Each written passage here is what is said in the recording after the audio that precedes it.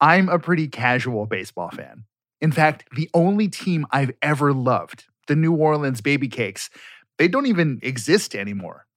But every year, I do enjoy watching a few games and going to them when I can. The catch, though, is they're really long. Over the last few seasons, and really decades, Major League Baseball games increased in length by almost a full half hour.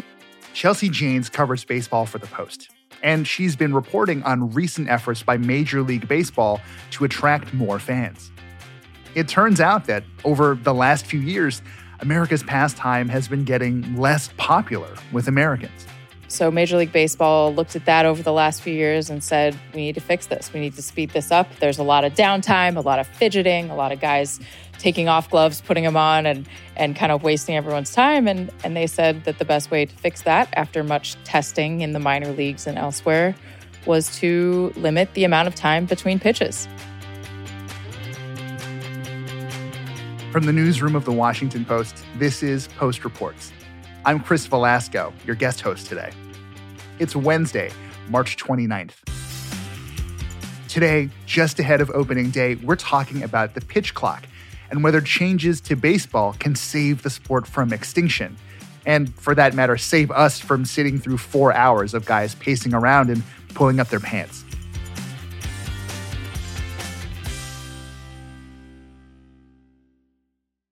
So because you've been tracking the sport so closely for a long time, can you kind of summarize all of the things Major League Baseball has tried to do in recent years to make the game run faster or more efficiently? Major League Baseball has tried many things to speed things up. They have tried everything from implementing a digital method of communication so that pitchers and catchers don't have to go through a million signs with their fingers between pitches. They can just push a button and it goes right to the pitcher's ear and says, throw this. They've tried implementing clocks on time between innings and various things like that.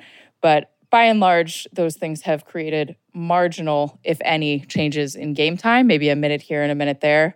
And they have not been able to eliminate the extensive downtime that is created by baseball players going through their routines and superstitions and everything, pitch after pitch after pitch. Why do they keep changing the way this sport kind of unfolds in a game? I think the main problem that they identified is that baseball as a whole was falling behind the NFL and the NBA in terms of its appeal to younger demographics. It simply didn't really fit as constructed in this era where there are so many different things competing for attention. You don't have to pay attention to a baseball game with the same kind of vigor as you do an NFL or NBA game. There's just not as much action. There's more downtime. And it made it less appealing, they thought, for people to watch both on TV and in person. And while some people like the downtime, like the ability to talk and think and analyze, I think by and large they felt that the games were too slow, the action was too sporadic, and they wanted to condense that and make it sort of more tolerable for this time when our attention spans are more limited.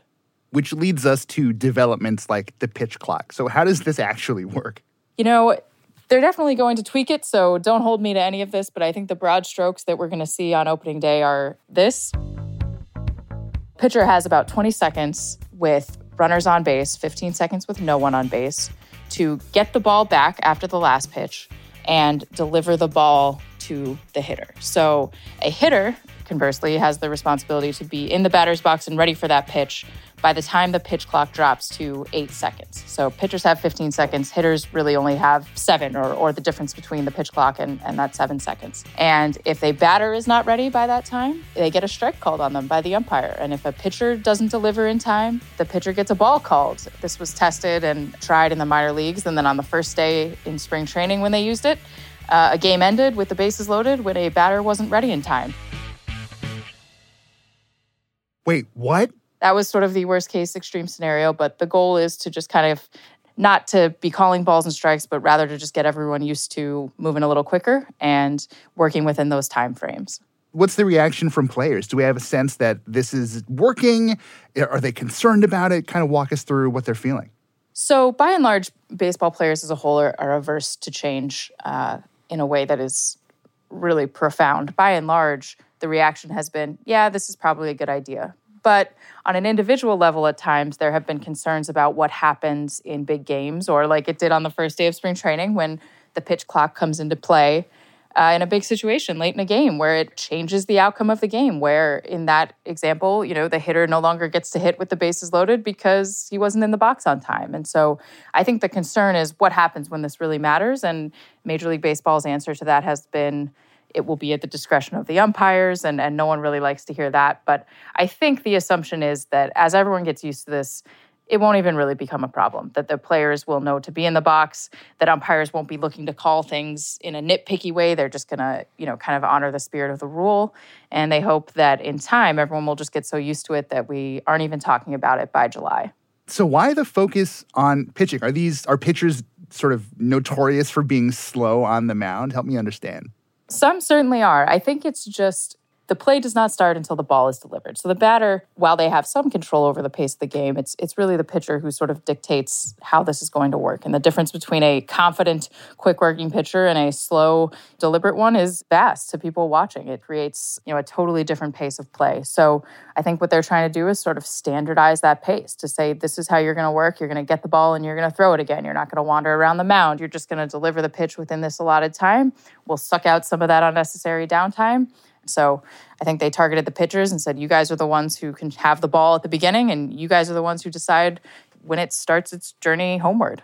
What's your sense of how this kind of affects what a pitcher can do strategically? I remember hearing one story about this Red Sox pitcher who was kind of infamous for staring down opponents before pitching to kind of get in their heads. Does that mean that some tools that were available to pitchers before just kind of aren't really there anymore? I think in some ways, yes. But I think what you're going to see and what we've already seen from people like Max Scherzer are new ways of messing with hitters. The pitcher has complete control of the situation and dictates the pace now. So, with the ability to also call pitches as well, I can either work extremely quick or extremely slow and really change the pace of this. Whether that's getting the ball, looking like you're ready really fast with the pitch clock, forcing the batter to hurry up, and then just standing there until the clock winds down.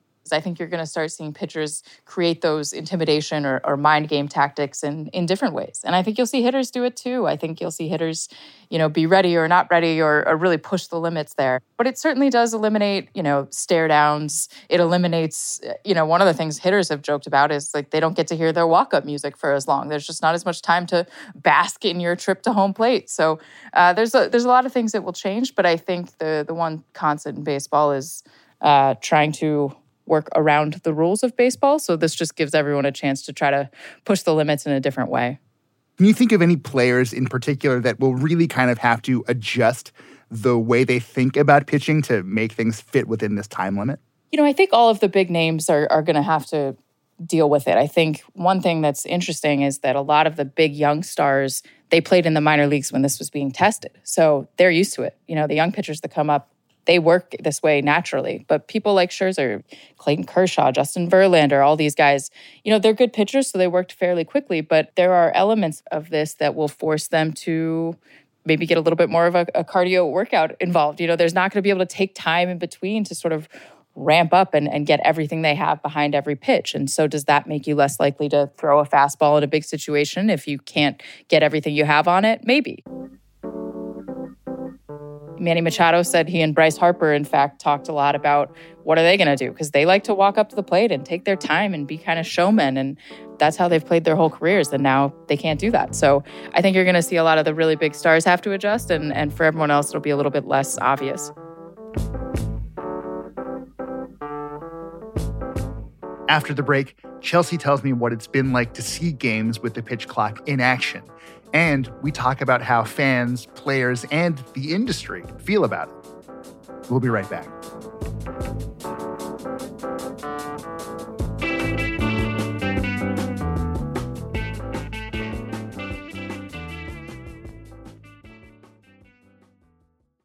Hey there, I'm Dr. Maya Shankar, and I'm a scientist who studies human behavior. Many of us have experienced a moment in our lives that changes everything, that instantly divides our life into a before and an after. On my podcast, A Slight Change of Plans, I talk to people about navigating these moments. Their stories are full of candor and hard-won wisdom. And you'll hear from scientists who teach us how we can be more resilient in the face of change. Listen on the iHeartRadio app, Apple Podcasts, or wherever you get your podcasts. So you mentioned this has been used at spring training. It's been used in the minors. So regular fans have seen this in action already. What's your sense of their reaction to all of this? It's always hard to tell, what the majority reaction is because you obviously hear from the most vocal. I think there are some baseball fans who think it's silly, who think that the whole appeal of the game is sitting there and watching for 4 hours and thinking everything through. There shouldn't be a timer. You shouldn't have a tie game in the bottom of the ninth and you lose because the pitch clock ran out. But I think, frankly, they're not the fans that Major League Baseball is worried about making this change. I think what Major League Baseball is worried about is the casual fans, the fans that don't love everything about every ounce of strategy and instead just kind of want to see some action. That's who they're trying to draw in. That's who they feel like they've lost. So, I think what we're hearing and seeing is that more casual fans, and anecdotally, I've certainly heard this from people that don't follow the game as closely, are thinking, oh, wow, this game will be over by 10. I can go to a baseball game and not have to leave early or something. I think that's sort of the realization that's dawning on people that for the casual fans, this is going to make the game a little bit more accessible and tolerable. Is the issue the MLB has here really one of growth? Like, baseball's always been kind of a slow game, and the people who are into that presumably are still into that. Are they mostly worried that they're not going to be able to attract new audiences, or are they also worried about making sure the people who like baseball keep watching baseball? I don't think they worry too much about the people that like baseball, to be honest. I think, the idea with those kind of diehard fans is that they love it regardless, and I think that's right. I don't think they're going to alienate people by making their games faster. You might have a few people say it goes against tradition, but then they'll be home at 10 and in bed and happy like everyone else. But I think, they are very conscious of reaching out to younger demographics. Their numbers have not been good in those areas. They feel like they've been eclipsed by just the flurry of action that comes in football and the NBA. You just have more highlights. You got to keep your eye on it. I think they're really worried about making it appeal to younger people. And I think they just want to make it more accessible. And part of that, I think, is playing games that move faster and have more action and lend themselves better to social media and to the sort of quick snippets and things like that. And, I think that they're onto something there because we've seen from the World Baseball Classic that was just played this spring and others, we've seen players' social media followings jump. We've seen, Major League Baseball has rolled out all these ads about their new rules with celebrities or sort of making fun of the game itself just in a way that feels more modern. You want the action to flow, the bat on the ball and carrying on the base paths. This is the game we all want to see. Get the ball, pitch the ball. Keep the defense on their toes. I think the goal there is to say, we know these things have been annoying for years, but come back, look at us. We're fixing it. We get it. And I think they're hopeful that that's going to start working. I mean, it's definitely, I can personally attest to how some of this has happened. Like, I, as I've said, very casual fan. I'll sometimes sit through an entire game if I really, really feel like it. But I often find that, if I'm bumming around on YouTube and I find a couple highlights from a game and it just contains the juiciest moments of the 3 hours or whatever it is, like, it feels in some ways almost as satisfying to me as sitting through the whole thing waiting for those moments to happen. And I don't think that's, for better or worse, I think some baseball fans listening to this might really hate me for it, but I think that's true of a lot of people now. I think that's absolutely right. And I think that those baseball fans who would be frustrated with you for that probably will realize very quickly that what the pitch clock does in particular is just, it basically does that. It sucks out the time between highlights. It reduces the amount of time between interesting things happening. And the thing is, and what I realized watching the pitch clock in spring training and when it was tested last year, is that you don't miss any of the stuff it cuts out. You don't miss guys wandering around home plate. It's just a better experience to watch it with all that downtime sucked out. I think the goal is basically that, to make the highlights more frequent, to make everything more condensed, and take out all the stuff that makes you wonder why you're sitting there, hour after hour, just watching guys pull up their pants and fix their hats. I have to ask, though, does this decision feel like it makes good business sense, right? Because if we're taking 25 minutes off the runtime of a game, that's 25 minutes a stadium can't sell, $13 beers and $25 nachos. That's such a good question.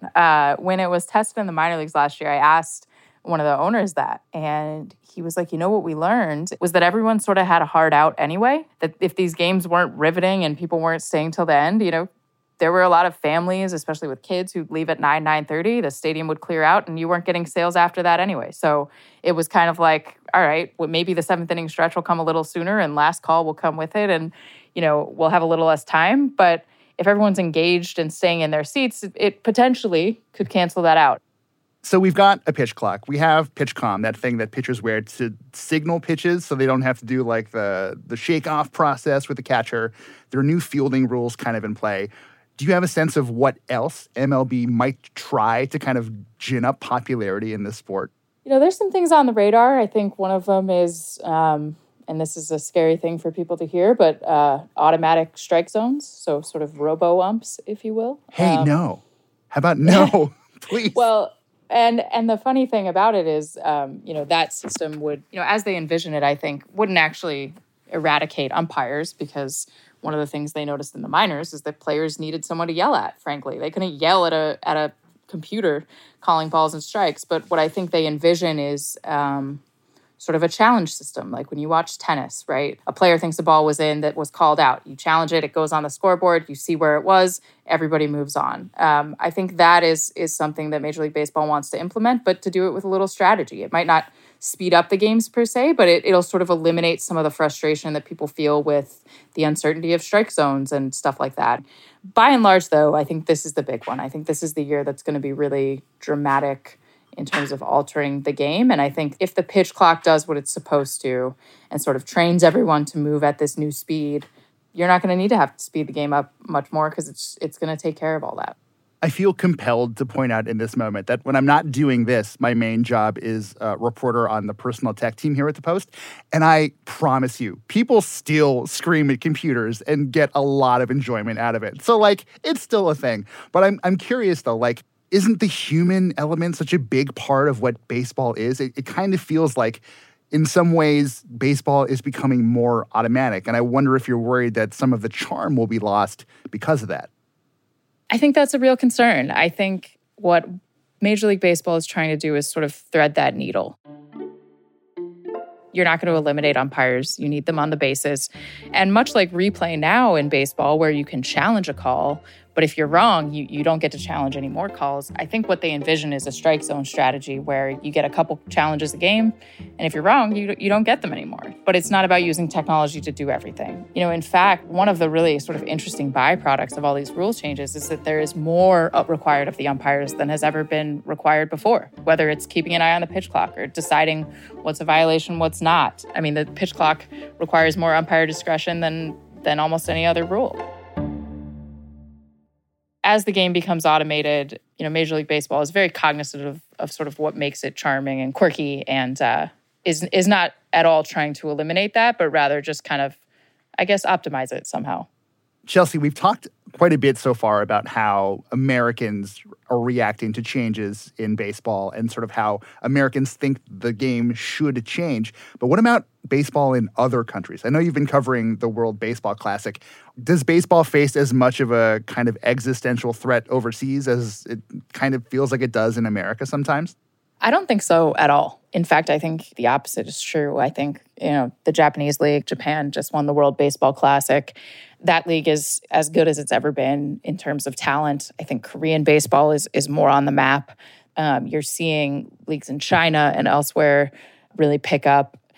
But no, I think while everyone else sort of follows the United States lead, baseball elsewhere is, especially in the Caribbean and Latin America and Japan, it's growing. I mean, it's getting bigger and bigger. And, the manager of the Japanese team said the other day that one of the things that's great about Japanese baseball is they can see America test all these rules and then pick the ones that actually work and not have to kind of go through the growing pains. And I think that's part of it is, MLB is sort of at the forefront of this and perfecting the game, but, everyone else can kind of learn from it. So I think it's very healthy elsewhere. And, I think that's a real positive because sometimes the way Americans do things with baseball is a little stodgy. They kind of just get in these habits and there's so much exuberance and energy in other countries for it. And it's all starting to sort of meld into one another in a way that I think is also really good for Major League Baseball. Chelsea, what are you looking for this season as these changes take effect? I'm mostly just looking to see how it affects viewership, I guess, ticket sales, things like that. But it's more a feeling around baseball. I think it's a sport where it's very easy to fret about its future. And for the first time this spring training, honestly, since I've been following it, there has been this real sense that, maybe they're getting something right. Maybe this is actually changing for the better and not for the worse. And yeah, I'm just hopeful, as someone who cares about the sport and enjoys watching it, that continues.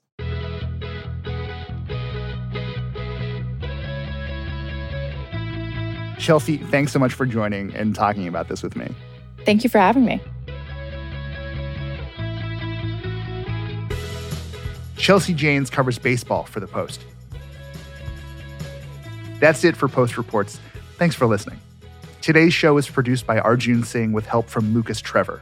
It was mixed by Sean Carter and edited by Maggie Penman. And before we go, we just have to ask for a quick favor. Next week, we're going to be talking to the Post's new climate coach, Mike Corin. So we'd like to ask him your questions about how to live sustainably. So send us some. Record a voice memo on your phone and email it to postreports@washpost.com. I'm Chris Velasco. We'll be back tomorrow with more stories from the Washington Post.